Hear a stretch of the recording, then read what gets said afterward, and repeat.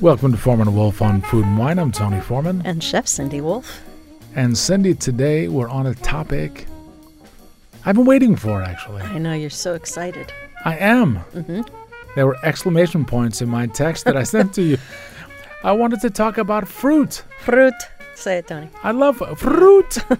I love fruit. Well, it's bountiful right now. It's great. I have an 8-year-old and a 5-year-old. I'm reminded every day that fruit is like the highlight of your day. Oh, that's nice. It is. Good. It is.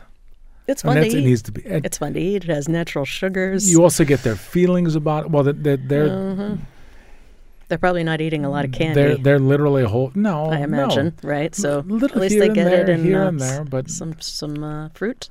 Yeah, well, but they also get the fiber with that. Sure. Yeah. That vitamin C. There are many benefits. I was talking to a registered dietitian the other day, and going through a bunch of different dietary requirements. And I realized, there's like a divide. Kids are supposed to be eating fruit all the time. Like parents keep giving their kids fruit, right? Okay, good. But often I think that adults just don't. Oh, okay. They don't, or they skip, or it's a leftover, like a hangover from the Atkins diet fad or something like that, where fruit was verboten, Okay. So I think some of that is there. And I've also noticed we talk about a lot of American food, European food. That's a lot of our background. A lot of other cuisines, fruit is worked into savory cooking. Yes, much as more well. So. Much more than so. Ours, for sure. Although Much that is more something so. that's changed in our cooking, I'd say, over the last 10, 20 years. It's changed some. I mean, it's funny. We even act like tomatoes are vegetables. Right. For the sake of our own divide between vegetables and fruit. And it's not. And that's why tomatoes like peaches so much. If they do, though, it's funny. And plums. I recall. Okay, so let's talk about tomato associations, right? Okay. And we want to. I know you have Elephant. recipes and. Wow, that's a large tomato. I recall, I don't know, a decade ago or more. Yes. I made a salad for you. Like once in a while, I'm compelled to do whatever. I'm like, I want you to try this, right? Over the years. And I made a salad for you with the heirloom variety of tomatoes and 2 kinds of watermelon, of that very good farmer that we get stuff from. Right. And I watched you sit there and go, so good. Exactly. That's the sound of your mind blowing, right? I definitely never had tomato and watermelon together before. And certainly didn't grow up eating it that way. But think about it now. It's much more common. Sure, absolutely. And it's one of those things that, like going to the south of Italy, and you met my friend Roberto Berroni, right? Of course. But going through some restaurants with him over the years, you started to say, the south of Italy, they start to fool around with stuff. There was prickly pear with tuna tartare in one of the restaurants on a menu. I'm like, that with a little zippy Calabrian chili or something, that's fun. There's some real interest there. So I think that we have this adult and child divide that I'm going to be proselytizing about fruit for the next 5 minutes. Sorry, people. And so we have that divide. We have the sweet and savory divide, right? And we feel guilty actually having fruit in things. Shouldn't. No. It's good for you unless you're diabetic or have a dietary issue. In talking with the dietitian, it was, the quantity of food that you eat, at least half of it should be fruits and vegetables. For this, that. There you go. Ta-da. Okay, well that's good. That's good to talk about. In a very straightforward way. That's. When you talked about the watermelon thing, I think it was around that time that I started we opened for lunch for a short period of time. I made rockfish ceviche, but I tossed the chopped, prior to that we were doing slices of the rockfish and putting the ceviche marinade on to order.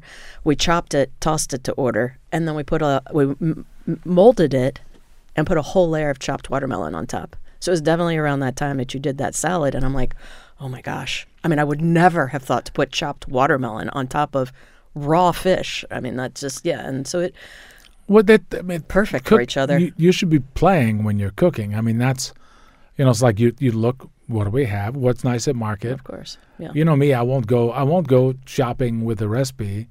I go looking to see what's good. Right. And then you figure out what you're going to cook. Exactly. Yeah. For home, for sure. Yeah, you can do that. No, exactly. That's the thing that, the other part 2 of my proselytizing is about the seasons in fruit. We expect to see strawberries all the time in the grocery store, right? Yeah, unfortunately, yes. But there is a period when they're unlike any other time of the year when you can get local strawberries. Why not just eat the bejesus out of those local strawberries when they're available? That's how I grew up. And cook with them, and right? I mean, that's exactly how I grew up. I mean, that's how I did. But it's funny, the availability and the figuring out how to get, this is popular now, so we can sell more, so... And there's demand. So people want it, so of course the groceries are going to have it. But we all know that those June strawberries in most regions, those are the very, very, very best. Maybe May, depending on how hot it is and what's going on. And they're going to be, as you pointed out years ago, they're colored all the way through. Well, they're not white in the center. And and just talking with like the one berry farmer in Virginia that we work with a lot, I know a whole lot more about different varieties that they grow for different parts of the season, so they can stretch their season. So you can get things from them from close to usually the second. By Mother's Day, you often have really perfumey, beautiful, deeply colored strawberries. Once we get into the warmer weather, let's say it's the last week of June, they'll still have them. The first week of July, they'll still have them. But by the time they get there, there's 6 varieties in. Got it. And by the time they get to that last one, they're much more lightly colored in the interior. You mean like 6 growing seeds? Deep on the outside. Yeah. And the seeds, this is very nerdy, and the seeds have a very different sort of shape to them. Right. Well, I grew, when I had my farm, that was the first thing I planted was strawberries. And I had no idea they were a vine because I knew nothing about what I was doing pretty much. And I mean, I couldn't believe how they grew in that one bed because I had zucchini at one end and I had the strawberries at the other. Oh, those are 2 monster plants. Yeah, that did not work out too well. I learned a lot that first year. I will always learn a lot from that. So go. Strawberries and zucchini in dish. Let's hear it. Strawberries and zucchini? If it grows together, it goes together, right? Okay, all right. So that's an ethic we talk about a lot. Okay. If it grows together, it goes together. Yeah, I would say, a great salad, because one of my favorite things to do with zucchini right off the plant is to slice it raw. And if you had a few, put extra virgin. So like a carpaccio or something. Exactly. Super thin, paper thin, not paper thin, but close to it. Do it on a mandolin and hit it with extra virgin salt and pepper and a little bit of fresh lime juice, which strawberries and blueberries love lime juice. And hit it with that and do slices of strawberry, or you could dice a strawberry and lay it out all over, and a little bit of goat cheese or some sort of a sweet cow's milk piece would be really good on there. That would be a lot of fun. And then it's all fresh and as healthy as it could possibly be because nothing's cooked. Well, strawberries, are a citrus fruit. So like sometimes people will make zucchini carpaccio and you want to use citrus. You are using citrus. Yeah, it's perfect. Or you could even do something where you've done maybe a piece of bird or something, a bird like a quail or something, and you've grilled the zucchini. Like we do thin ribbons, we do long thin slices, grill them, roll them up, and put them on the plate with extra virgin and salt and pepper. And then you could make a little compote with the strawberry. Oh my gosh, that would be so good for the quail. The zucchini would like it. You could just quickly cook down the strawberry with a little bit of sugar and a tiny bit of some form of acid. It could be red wine, it could be port, or it could be fresh lime juice again, just a little bit and a little bit of water, and let it cook down and have that as a little compote on the plate. That would also be great with any bird, really, or lamb. Be fun with lamb. What would you do with strawberries, Tony? Well, I like pickled strawberries. Okay. And even slightly pick them early, slightly green pickled strawberries, and even a tiny little bit spicy. And those are fun to have. You want to have a PB&J that's going to light you up? Okay. That will get your full attention. If you like, it's a big, strong, dark beer that you want, that kind of thing. One. With your PB&J? Yeah. What? I didn't say I was having it like at 9 o'clock in the morning. I thought you were making it for children. All right. Sometimes I am, sometimes I'm not. We all know I act like a big child anyway. Mm-hmm. But that's literally the first thing that popped in my head. I like them for lots of things. I mean, that you said making a bruschetta, you know, grill the baguette or the crusty bread, nice oil, but a lighter extra virgin, like Tajasque or a Provençal oil, just a little bit of that. And strawberries, if they've gotten a little bit of smoke, like in a perforated basket or something above the grill, just take on a little bit. It's kind of nice. Sliced covering that, a little bit of the goat's cheese you talked about, or fresh ricotta, or fresh ricotta mixed with a tiny little bit of balsamico. Fresh ricotta, yes. You know, that's great. That would be great.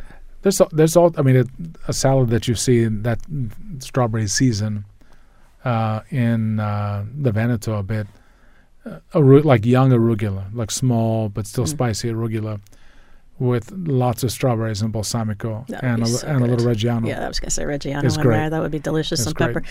I grow lemon verbena, so the other day I made a fresh granita and with the verbena, and I was just thinking as you were talking, oh my gosh, it would be so good with a little bit of strawberry in there too. You could just puree it in the blender and add it to that mixture, but lemon verbena and strawberry, I bet that would be so good together. I've never paired the two together. But it's so fun to make a granita like that too, where you just put it in the freezer in a long pan and nice and thin, and you a thin quantity of it, covering a large space, and you just keep scraping it. That's really all you do: water, sugar. Any of the berry recipes you want to share? Well, clafouti is one of my favorites. So, it's. The nice thing about making clafouti is it's a little bit like making a cake batter in a bowl. You don't even have to get out a mixer. It's so easy to make, and you can sort of use any fruit, but berries are just really wonderful in a clafouti. It's a traditional French dessert, and we can put the recipe up, but it's basically sugar, flour, a little bit of baking soda, baking powder, and salt, eggs, milk, and melted butter, and it's just. It's really, and you put the fruit, like if you have gratin dishes, those are perfect.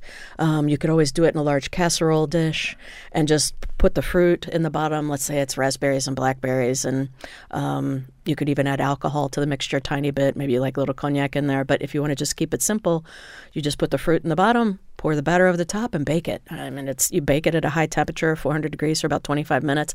It's always good to butter and sugar your mold first. That's super important to that procedure. It's it's almost like a pancake. Yeah. The batter is almost like a pancake, and it cooks almost like a pancake, where it browns pretty quickly, but it stays a little bit under inside. Yeah. And when you see it lift, then stop it. Yeah, you're moving in the right direction for sure. Yeah, it should be golden on top for sure, and that's why the 400-degree oven. And don't do a convected oven. You want a still oven for that. But yeah, I love clafouti, and it's also just a great utilizer. Maybe if you're not making preserves or doing or making some sort of cooked mixture where you can use fruit that's gone a little bit too far, bruised, well then clafouti is also, can be an outlet for that. Maybe you have some peaches or plums or something that you'd like to just chop up, and, obviously you don't want something that's bad, but if it's just not perfect, we need to serve sliced fruit that's perfect, or cut up fruit that's perfect, so this is a good utilizer for things.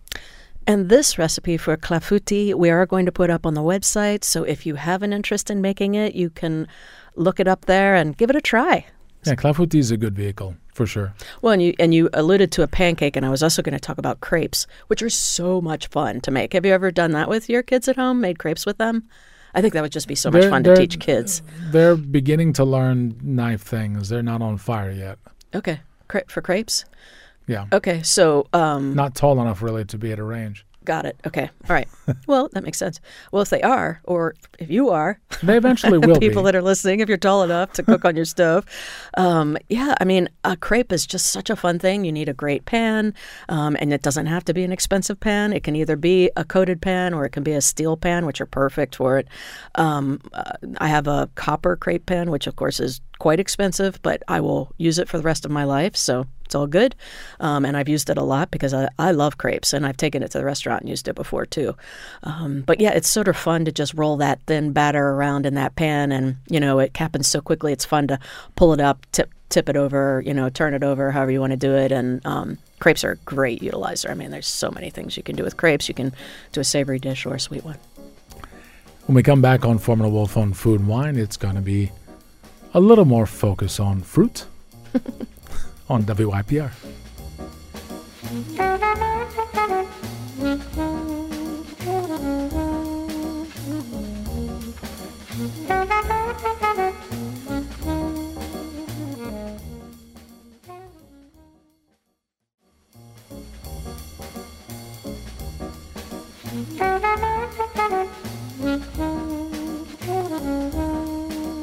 Welcome back to Foreman and Wolf on Food and Wine. I'm Tony Foreman. And Chef Cindy Wolf.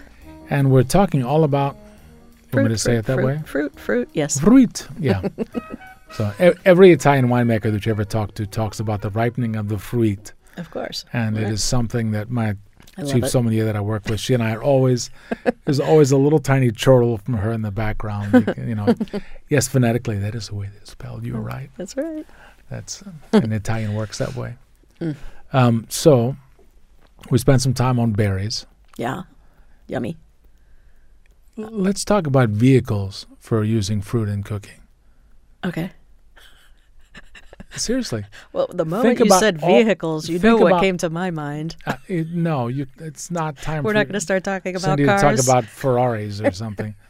No. That would be a new topic for Yeah. Foreman and Wolf on Food and Yeah, Wine. if you drive by in a Ferrari, I will throw peaches at you. I Let's will put it not that ever way. drive by you in a Ferrari, I promise. That'd be great. Unfortunately. Sadly So, enough. that's probably safer for the city.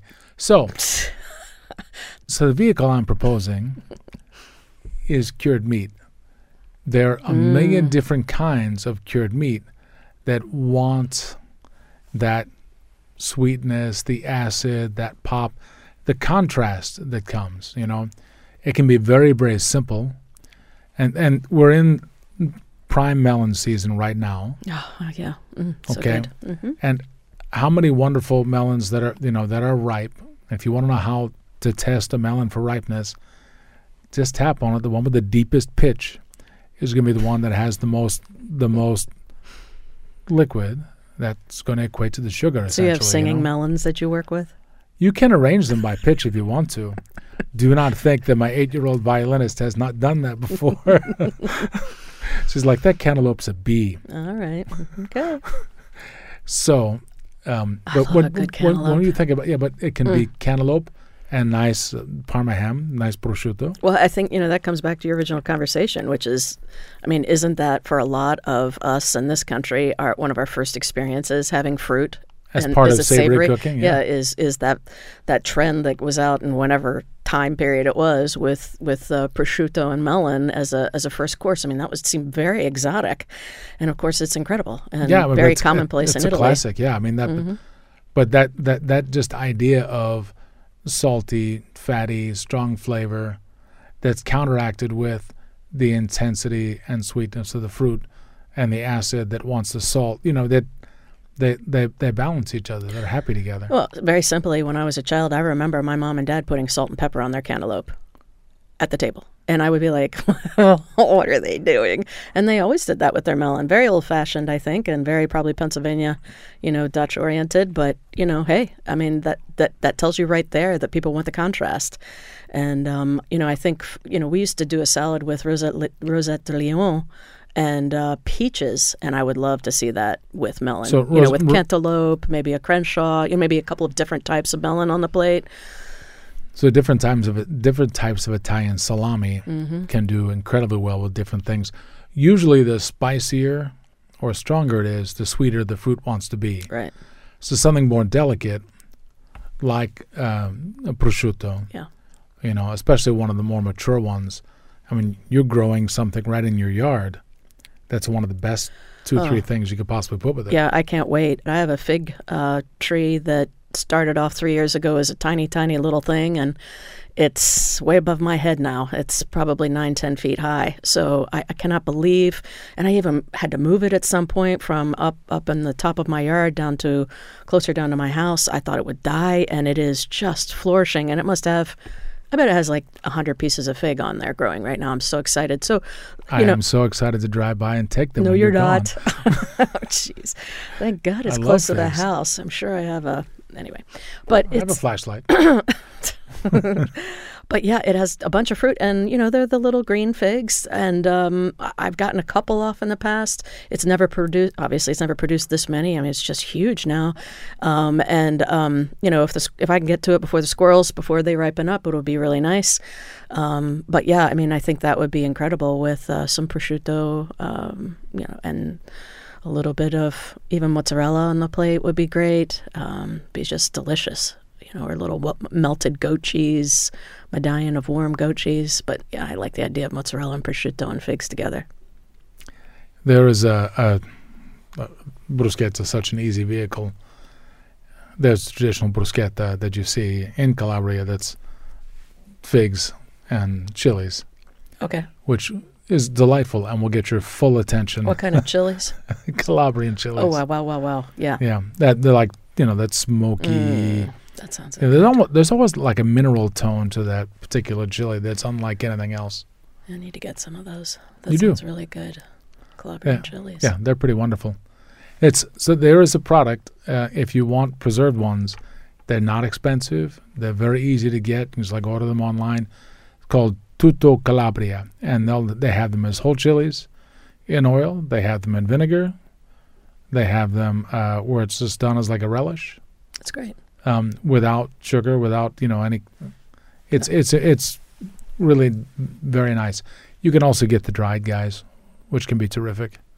I also like the idea of lobster and figs together. I think that could be really beautiful, and maybe a little bit of other fruit on the plate with it. Oh, you're reminding me. I just love the idea of lobster and figs. One of the first really There's gotta be some remarkable butter there. Nouvelle Cuisine dishes I ever had. Long time ago, in the Bellevue Hotel in Philadelphia, when I first moved to Philly, when I was first going to hotel school, there was a very fancy French restaurant on the top level of this hotel. And the dish that I had was a lobster salad with clementines and fresh basil. That was just I can absolutely smell that. So just aromatically was spectacular. And each bite was perfect of that. And it was all of these tiny basil leaves. Sounds good. That was marvelous. It's funny how this stuff just kind of... Yeah, and that was a long time ago. Thank you very much. You're it was a welcome. long time Well, ago. I'm just saying, you have a good memory, and it is funny how food memories stay with us. I mean, we can all smell things from our childhood, no matter how many years ago that was, and, things that really affect us, we just remember them. On the whole preservation thing, you're the foie gras girl. I am. Cold foie gras with some kind of perfect fruit. A beautiful slice of peach. A spiced roasted plum. A little conserve. I love the dragon heart plums so much that we get. Those are so good. Just dates. Oh, well, I love dates. Oh, my goodness. You want the all-time best little canapé, to me, that I've ever had with foie gras? Brioche, little tiny rounds. Tiny little round of foie gras torchon, and a little piece of date on that guy. Simple, good, perfect, delicious. Yeah, well, that's... Foolishly tasty. Brioche is a great vehicle for a lot of things, too. But it's so neutral, crunchy. Any preserved meat, I mean, it's really not that hard to... Calabrese, talking about Calabria, Calabrese sausage, salami, right, that has the chili pepper already in it. You want sweeter. That's your donut peach. That's that really sweet, almost sticky. Oh, those things are amazing. Yeah. They're kind of hard to work with from a restaurant standpoint in a way, just because their shape is so weird. But, yeah, I mean, well, it's just hard to make them look beautiful. Yeah, I have a 5-year-old that will eat 6 of them in about 20 seconds. And thinks that they're beautiful. They are beautiful. They're fun. It's cool that they're shaped like that. But, yeah, they are definitely the sweetest of all the peaches. The white peaches are just like nectar of the gods. I love the white peaches so Well, much. they can get really perfumey when you get the big snow whites. Mm-hmm. When that varietal comes. Well, and talk about preserved. With foie gras, or say you have the torchon, which is when you clean the foie gras and roll it in a torchon means dish-towel in French, and you poach it for about a minute and a half in some sort of liquid. It could be sweet wine, it could be water, it could be chicken stock, whatever. It could be truffle broth, and then you re-roll it and you hang it in the refrigerator, and then once it's cold again, then you're able to slice it. Some of a compote of the different figs and different plums, I think would be incredible. But also you can also introduce some sort of gloss, like a stock reduction that you add a little bit of gelatin to, so that you have contrast on the plate. And you could also add another jelly or gelée of an alcohol like port with gelatin in it. And then you have the fruit, you have the sort of earthiness of the stock gelée, and you have the alcohol and the brightness of the alcohol and the acidity of the alcohol and sweetness, especially if it's port. All those things together, and like a tiny bite of a little bit of that on a little toast with foie gras torchon would be. I had something very similar to that at Michel Garard's in the southern part of France. Really amazing. I'll back you up to the figs that I'm going to steal out of your yard and put with the Parma ham. That with a cold glass of champagne, especially a relatively fat Pinot-driven style, from Bouzy, La Salle, or something like that. That's a happy time. Yeah. If you want an excuse to drink really cold champagne in the middle of the summertime, there it is. Go steal some figs from Cindy's house. Please don't. Thin slices of Parma ham, you'll save money on the figs, so buy better champagne. When we get those methley plums, the red flesh plums that are kind of thin-skinned, that have those tart skins, you were doing a foie gras for two, a big piece, roasted with those plums in a pan. Oh, yeah. And then the jus from the roasting. Yeah. Once the fat was gone, just the juice of that. Oh, and they got caramelized on the bottom, and the fat from the foie gras, really spectacular. Yeah. Simple, amazing. The other is very complicated. The Hotel Sacher in Vienna, and I think you've heard me talk about this dish. Mm-hmm. They made a tort, but a savory tort. But there were sweet elements to it, because there was definitely feuilletine in there. There's definitely a layer of like a pistachio brittle, and there's definitely a layer of an apricot jelly that. Ooh, we haven't talked about apricots. That's my apricots I have a special relationship with, and nectarines. And you have a special relationship with nectarines. I've seen that happen. But this was pheasant, and it was also a mousse made with pheasant livers. Oh my! Wow! Right, but layered. There were like 7 layers to this tort. Oh gosh! And it was sliced like a pie slice, but tall. And a glass of like a fat Austrian Riesling with about 15 years age on it. So dry, but super charming, great acidity. That was a very perfect moment. I don't know that I can. That's amazing. At the amount of work that went into that tort, I cannot get across. That's like the Pithivier that Michel Garard does, and it has all the squab liver and everything in it along. Oh my gosh. Similar idea. Oh, and that with fruit would be brilliant. And also, of course, it's all presented beautifully. They score the top of the pastry so beautifully, and every bit of it is like one of the most reductive, amazing, intense, like you were just sort of describing with the pheasant. Did you have an apricot thought? Apricots, I immediately just want to make a salad again. Maybe it's a chilled scallop salad with apricots on the plate. A little bit of lemon verbena oil, since we were talking about that earlier. Just put the lemon verbena in the blender with a little bit of fresh lime juice and a neutral oil like corn oil and a tiny bit of salt and pepper. Puree the heck out of it, and and sort of drizzle that around on the plate. Have the seared scallops. I would cut them in half and lay them out all over the plate, and then have slices of apricot everywhere. And you could even make a little apricot puree for the plate as well, which would be really pretty. And you could add a little acid to that, or even maybe a little champagne vinegar to the apricot puree to, bring that acid and sweetness together as well, and give a little acid, because scallops are so rich. Even though they're not fatty, they feel fatty on the palate. That would be another great vehicle for lobster as well. I think warm apricots with butter poached lobster would be gorgeous together. There's a pasta in there with the apricots and the lobster. Mm-hmm. There's definitely a pasta in what there kind somewhere. of pasta? Maybe a noodle. I mean, tagliolini or something. Maybe percitelli or linguine, or just a thin flat noodle. Well, that's fruit and pasta. I don't know how many people think of that, so that's good. I mean, like that. Do they ever think of tomato and pasta? Yes, but most of us don't think of tomatoes as fruit. That's so funny. There is sweetness. There is acidity.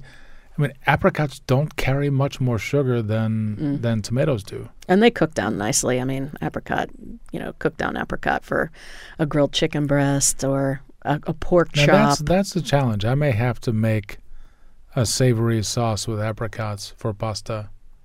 I'm going to have to do that. Okay. I'm going to have to do that. I think there's some lamb sausage needs to go into that pasta. That sounds good. Well, when we come back on Foreman and Wolf on Food and Wine, we've done spring, we've done summer fruit. Mm-hmm. We've got to get into autumn, and then what in the world to do when winter comes. Winter comes. All right. On Foreman and Wolf on Fruit on WIPR.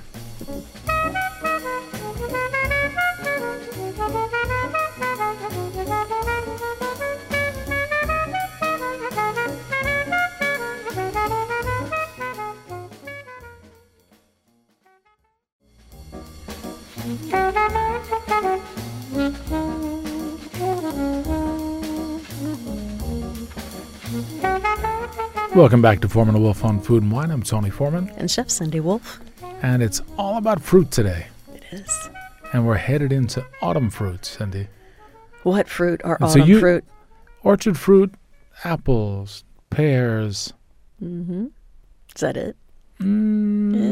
Quince. I wondered because one of the holy grail fruit. Oh, they smell so good. I have a quince bush in my yard, but it hasn't even started to flower. I was surprised by that. I feel like it usually flowers before now. But quince is there. Asian pears, a whole different ball game. Right? Yeah. So, do you have a holy grail orchard fruit dish or item that you ever had or made that you can't even that you think about all the time? I love chicken with apples. Yeah, I don't know if I know your chicken with the apples business. It's a Calvados cream sauce. Oh. Yeah. So okay. I do peel the apples. I don't think that's very appealing. So I peel them. I take the core out. Humor on Foreman and Wolf on Food and Wine. I take the core out and I slice them, I don't know, about a 1/4 inch thick. And you don't want them to break down too much in the pan. You want them to have a little crunch, a little snap to them, because you're going to make them in a sauce. So what kind of apple then for the green dish? Apple. This is a green apple in my mind. Like Granny Smith's. Yeah, Granny Smith is perfect, nice and acidic, and still has a little sugar content. And it's a firm apple, too. So just pan roasted chicken breast. I like to leave the skin on in this case. And that pan, you can do it two ways. You can either not leave the skin on and make the pan in the sauce with the chicken breast, or you can leave the skin on, remove the chicken, and deglaze the pan. I'm going to backtrack and do it without the skin, so you know how you can make the pan sauce with it in, because it will take on a lot more flavor of the chicken if you leave the chicken breast in with it.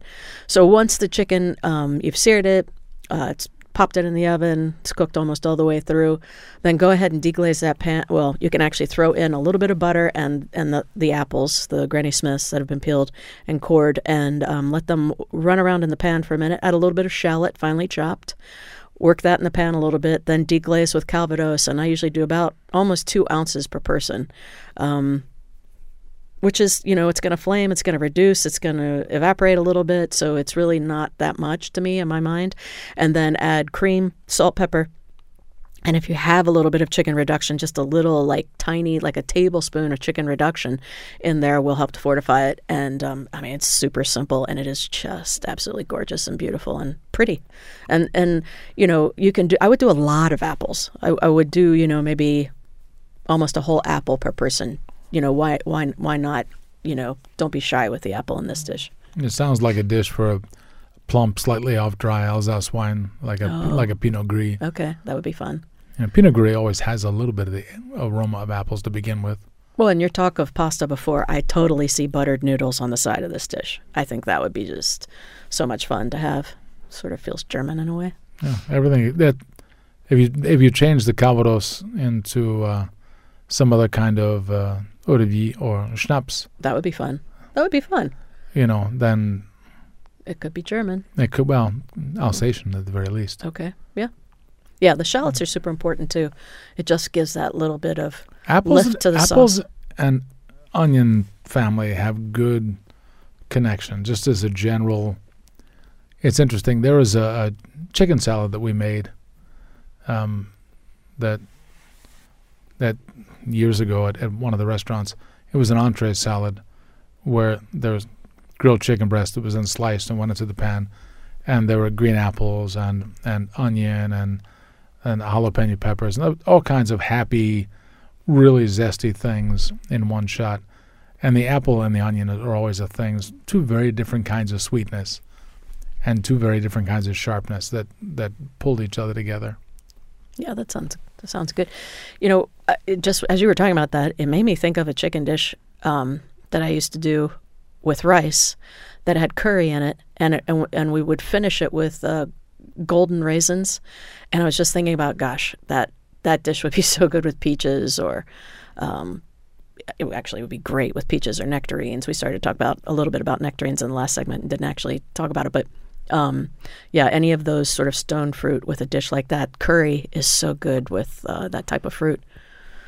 But and it would be good with apples too, I think, in that. It's funny. At the same time, I think garlic can work well with apples as well, for sure. Mm-hmm. It's just any of those things in the onion family can work. It's just a matter of how you treat them. The sort of guideline I would say about apples, because you mentioned a green apple. All green apples are not created equally. All red apples are not created equally. They ripen in different spaces of time, and they ripen at different textures and have different characteristics when you choose to cook them. So what you want for an eating apple may be different from what you want for cooking. One, bear that in mind. Some things, like a Honeycrisp, is awfully nice to eat. Oh, gosh, the best. That's the highest sugar content you can get. Love those things. It's really not hard to figure out. Everybody in my family loves those things. but that's not always a particularly good cooking apple, right, if it's for longer cooking. Honeycrisp ripen pretty quickly. And like a lot of things, like the green apples that are coming now, Lodi's and Sansas and Rambos, those are they're crunchy, tasty, easy green apples.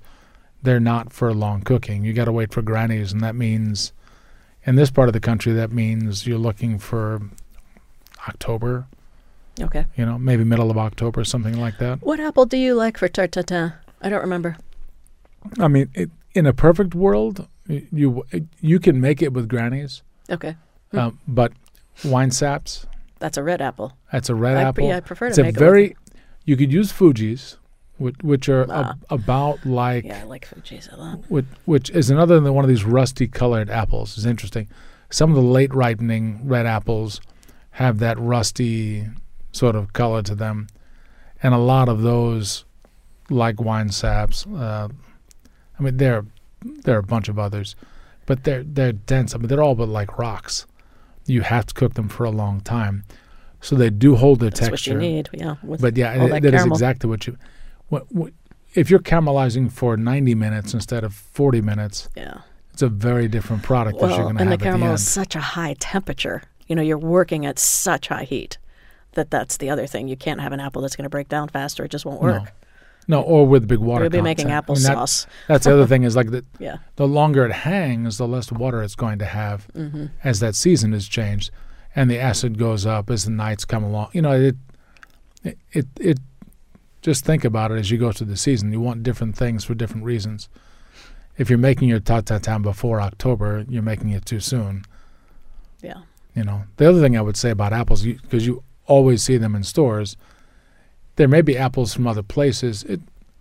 You're never going to have something as nice as in season where you are before it's ever been stored, because a lot of apples and pears and whatnot are stored. Sure. Nothing is like that. That if you can actually get a Comise pear that's never been in storage. So good. And I have like a weird thing for pears also. I love pears too. I'm with you. Just like they just get buttery. The texture, they're really, there's something very sensual, and I know that we can only talk about that so much on public radio, but there's something very sensual about eating a pear that is ripened perfectly. And that's the thing. I like them when they're really ripe. I mean, just when they're soft, and it is such a delicious thing. One of those very decadent French cheeses that you like so much, Saint Andre or Brillat Savarin or Triple crème. Délices de Bourgogne, one of the triple crème, and a little baguette, cow's milk, and perfectly ripened pear. Yeah, that's a good snack, lunch, breakfast, and a glass of whatever pretty you want. happy Late night young snack. red wine. Good Bourgeois Village 2019 vintage. Or a little croissant. Yeah. That all of that. There's your picnic. There's your. I like that kind of picnic. You are well prepared for whoever that new friend is you're going to picnic with. I've made a pear soup that I've served both cold and hot, and I'm trying to remember the alcohol that I put in there, and I believe it was Madeira, and I'm sure back in the time that I made this, it would might have been a drier one. Yeah, but I would poach the pears in the Madeira, and then add a little bit of fresh lime juice to that liquid, and reduce it down, the cooking liquid, to almost a glaze, and garnish the top of the soup with that. Puree the pears. Add a little bit of that cooking liquid before it came down so far as well. But usually the pear has so much juice to it that you don't need too much liquid added to it. But puree the pears and then have that beautiful garnish. And I would dice pears and add it to the top as well. Really beautiful, beautiful soup. But could definitely be eaten hot or cold. And also you could make the same soup with apples. But I love that soup so much with pears. And autumn, brings to mind an autumn soup, a soup with apples, cauliflower. It's a little bit of yellow onion, cauliflower, sweat in the butter. Yes. Cauliflower. Cauliflower loves apples. That's good. Cauliflower and a firmish apple. Could be Granny's. That's as an all-purpose kind of thing, or a Crimson Crisp or something like that. But something along those lines. A pureed soup, cauliflower, a little bit of cream soup. To finish. Yes. To reduce with it. A little bit, yeah. And just nutmeg, little nutmeg as a garnish. Just like fresh grated nutmeg. Yeah, on that guy is spectacular. Perfect. Yeah, or a little cinnamon, or both. Yeah, backtracking just a tiny bit, I just want to talk about when I said to add the Calvados to the pan. I just want to remind folks that when you're adding alcohol to a pan and it flames, that you want to pull the pan away from the heat source, especially if you have a gas stove. Add the alcohol off the stove, get the bottle of alcohol out of your hand, put it back on the counter, and then tip the pan and flame it. And you have to move quickly because it may not flame if you don't move fast. You're better off, instead of pouring right from the bottle, you're better off going into a small container. That's fine. So that your dosing is correct anyway, one. Yeah. And two, just hold the pan in one hand off the fire and dump the little dosing into the pan. And you could duck it back under ventilation or whatever at that point. Yeah. But let that point, flambe and let it burns out. Right. The point is that the flame could actually catch from the alcohol stream from the pan into the bottle, and then we all know what you have there. So we don't ever want that to happen. So I just wanted to make that point. A little bit like, please put paper underneath wet towels underneath your cutting board. Just another tip. So your cutting from the board chef. doesn't slide. Yep. So you don't cut yourself with your knife while you're working. Yeah. But so apples, and pears. It's a great time of the year. It's just such a wonderful crisp. Have you made quince jelly? Yes. Yeah, we did one year. One of the I know pastry chefs I brought actually you made it. crates at times. Yeah, I mean, just cooking, the process of cooking quince is so fascinating. I mean, it takes a long time. It's a long, slow cook, especially making preserves, and to watch the color come up, it's just, quince is beautiful. And the perfume and the air. They smell so good Oh, my as they goodness. ripen. Yeah. As soon as they come, I always put a couple just in a big bowl in a couple of rooms downstairs in my house, just so you can smell them all out. Like, That's nice. you know, you get a little bit breeze, a little cool breeze from outside, and you get that in the air. And It is nice to have things laying around like that. You know, you can have apples and pears doing the same thing. It's just so nice to be able to, they're washed, they're ready to go, just grab it. It's right there. It doesn't need to be in a refrigerator. I'm going to jump in with my very simple wintertime tip. All those fruits we did not name. Citrus fruits that are not strawberries, Mm-hmm.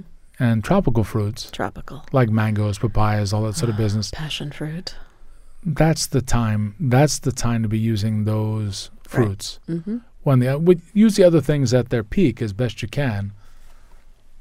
You know, Definitely. That's that's the definitely time for those things. That's how we work. And passion fruit is absolutely one of my favorite things in this world. I just the moment, if the pastry chef is working, his table is across from mine, prep table, and if he just opens the container, we all just sort of instantly smile. I mean, it's a little bit like working with citrus whenever we're squeezing a whole lot of oranges or blood oranges or lemons or limes. I mean, it just is such an uplifting, beautiful smell. And passion fruit is, I mean, I think it's aptly named because it's just, passion fruit is very come hither. Yeah. Yeah, it's very, very beautiful. Speaking of passion fruit and other things from that time of the year, favorite recipe for you with either citrus fruit or passion fruit? Yes, I make a carrot puree with just a little bit of passion fruit in the blender and a little bit of butter, tiny bit of fresh orange juice as well, and salt and pepper. And it makes such a gorgeous puree. It's so velvety in texture, and it's fantastic with lamb, magret, or any type of duck, any kind of bird, foie gras, if you are working with foie gras at home. And, it's just that acidic brightness and, sort of over-the-top freshness and everything that just lifts anything that has a lot of fat in it. Really beautiful. I mean, wintertime's also your time for the citrus desserts that you love, real lemon meringue, Mm-hmm. Real key lime pie, Yeah. that sort of business. And fruit with wine is interesting because the fruit doesn't necessarily affect it in any strong way, except you got to pay attention to the acid level and the sugar content. Sure. If it's strongly tart, you're going to need more acid in the wine that you choose. If it's strongly sweet, if it's really strong and noticeable, you're going to want something that is fruitier that can kind of keep pace with that. Okay. If that makes sense. Yeah. You're going to like this piece of advice. If the dish is a good bit about fruit, chances are champagne is probably going to work with the dish. Makes sense to me. Because that is the original fruit tart, Got it. beverage. All right. So, on that good note, that's all we have time for on Foreman & Wolf on Food and Wine. If you'd like to download this or any other one of our episodes, please look for podcasts on the WIPR website, WIPR.org. Look for the Foreman & Wolf page, and there's a full menu of goodies there. If you want to email correspond with us, it's foremanwolf@WIPR.org. To follow Chef Cindy Wolf on social media, You can follow me on Instagram, Twitter, or Facebook as Chef Cindy Wolf. my Instagram is The Real Tony Foreman. And thanks for listening. Happy Sunday.